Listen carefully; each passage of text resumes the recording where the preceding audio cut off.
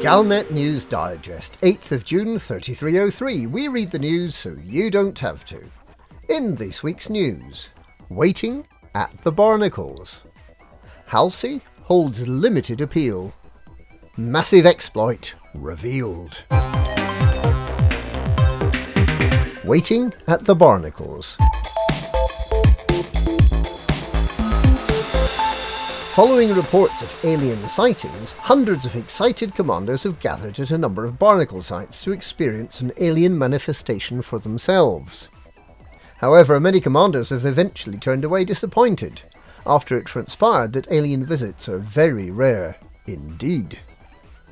Commander Zorlak apparently decided that aliens are like the Tooth Fairy.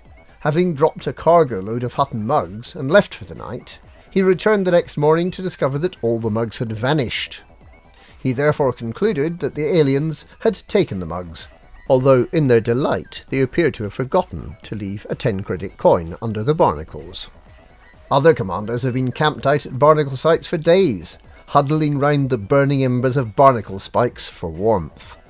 It's starting to seem that the stories of alien sunflower ships coming down to commune with the barnacles are just a galactic myth, and that those commanders who claim to have seen them are highly suggestible and unreliable.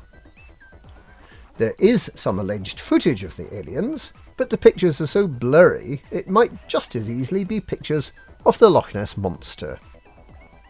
The galaxy is getting sceptical. Halsey holds limited appeal.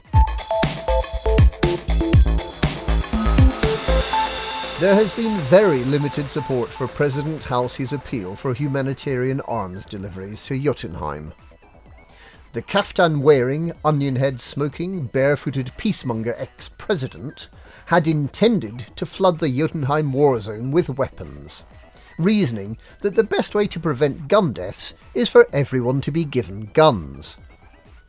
President Halsey is believed to have been probed by aliens following the still unexplained destruction of the presidential spacecraft Starship One, and has been plagued by visions ever since.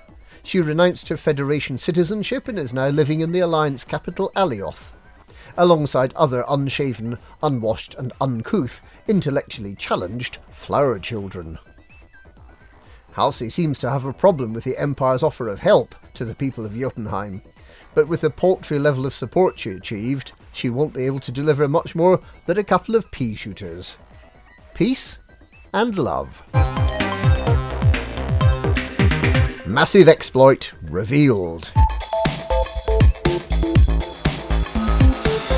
A massive, galaxy-breaking exploit has been revealed this week.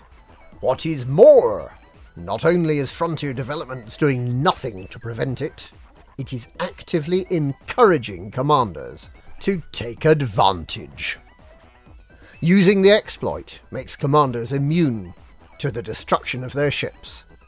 No matter how many times the commander's ship blows up, there is no need to pay insurance and no loss of credits.